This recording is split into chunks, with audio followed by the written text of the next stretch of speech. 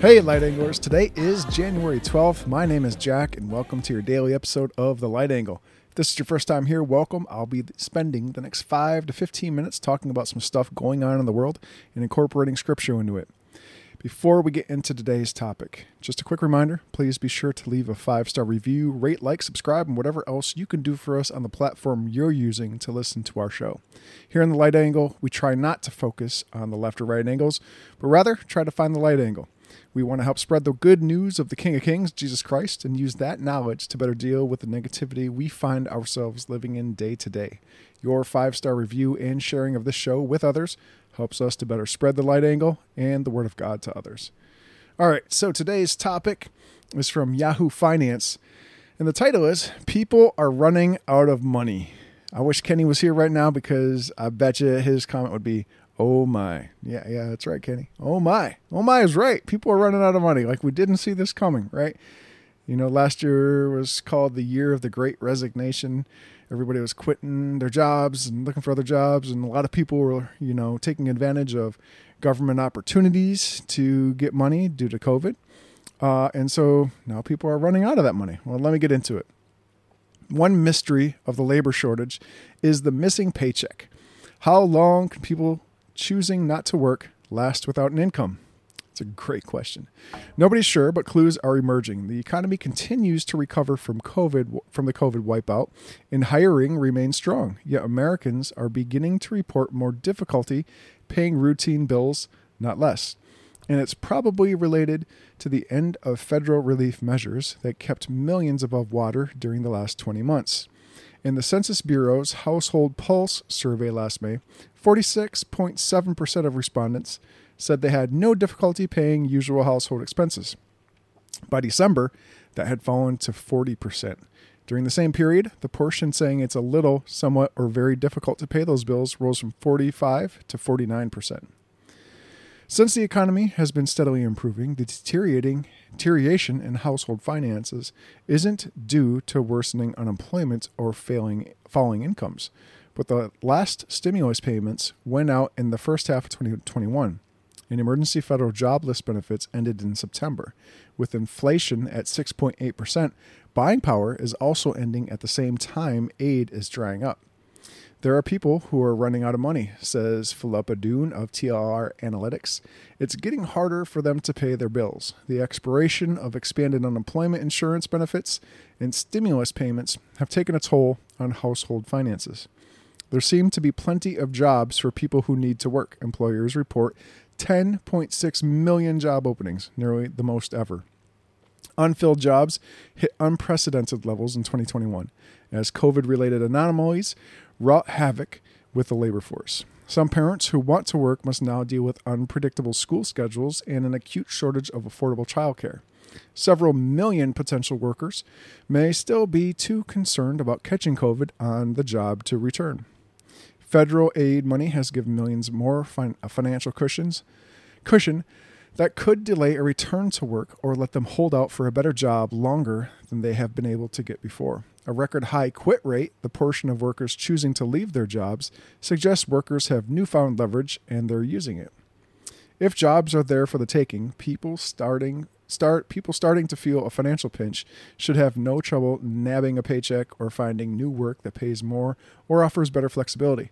But the door to work might not be as wide open as aggregate data suggests. Job seekers say companies seem to post some listings just to see if they can lure a dream candidate who never materializes, leaving those jobs open indefinitely. Not all employers are boosting pay and benefits. Some parents can't find any job offering enough flexibility to let them care for kids or sick family members. Financial strains could get worse. Another important element of federal relief, an expanded child tax credit, expired in December, and it's not clear Congress will renew it. The baseline child tax credit remains in place, but the expansion was worth hundreds or thousands of dollars extra to qualifying families.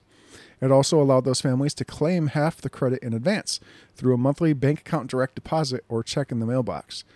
The December census survey showed 39% of child tax credit recipients, nearly 20 million households, spent the money, most likely on necessities.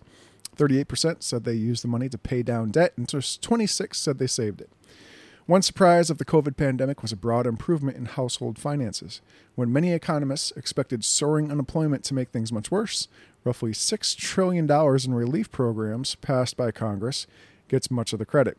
Consumers also became frenetic savers since it was hard to spend money when businesses shut down or it felt unsafe to go out. The saving rate rocketed from 8.3% before the pandemic to a high 33.8% in April 2020. It stayed elevated for the next 15 months, providing a financial cushion as businesses struggled to get back to normal. But that cushion is evaporating. The saving rate in November fell to 6.9%, and census data shows that more people are now using credit cards to pay for routine expenses. A saving supercycle has now yielded to dissaving, when people spend down their surplus and start to borrow more. None of this means the economy is in particular trouble in 2020, since growth remains solid and robust hiring should resume once the Omicron COVID variant begins to retreat. But tougher economic times for at least some Americans will shape political decisions in 2022 and probably impact the upcoming midterm elections. There are rumors in Washington about another round of aid for businesses and perhaps some consumers still struggling.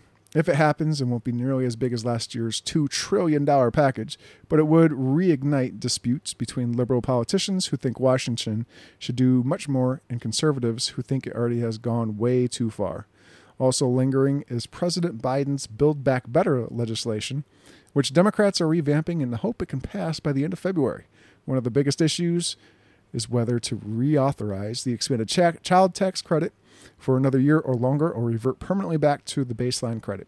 That bill could also include child care assistance and other measures that might help sidelined workers get back in the action. The question for 2022 is how much help they actually need. Well, I lean one way in particular. I think that everybody should get a job, and I understand there are, like they said in this article, hey, if you got kids, you need that flexibility, and there aren't very many daycares. Well, maybe it's an opportunity to open daycare of your own. You know what I mean? You be a business owner, have a daycare, hire some folks who need the flexibility of jobs. Hey, what better job to have if you have kids than to do daycare, so your kids can sit in your daycare, and then you're responsible for teaching them. That's great. I don't know. This is just me thinking off the top. But my point is there's a lot of jobs out there. There should be no reason for people to be running out of money. All right. Our nation has gone through many worse things than this, and we've always found success. And a lot of times when we went through those hard times, there weren't jobs. So I don't know.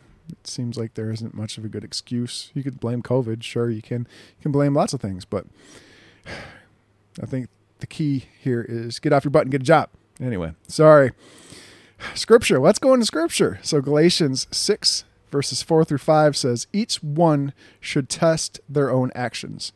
Then they can take pride in themselves alone, without comparing themselves to someone else, for each one should carry their own load.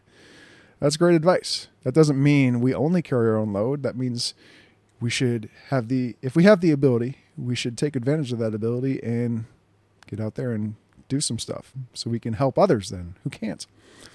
All right, y'all, pray with me. Father God, thank you for giving the majority of us the ability to work and provide for ourselves and others. We are blessed with so many opportunities, and sometimes we take those opportunities for granted. Even worse, sometimes we fall into complacency and laziness. We ask for forgiveness when this happens and pray for motivation for ourselves and others to keep moving forward. Thank you for the blessings you provide us each day. Please help those of us who are so fortunate to be a blessing to others. In Jesus' name, I pray. Amen. All right, Light Anglers, that's it for today's episode of The Light Angle. But remember, we each have a purpose that's much greater than making a few extra dollars, feeding a temptation, or getting the last word in on a social media post. It all starts with two simple things: loving our God with all our heart, soul, mind, and strength, and loving our neighbor as we love ourselves. Hope always starts with a little light in the darkness.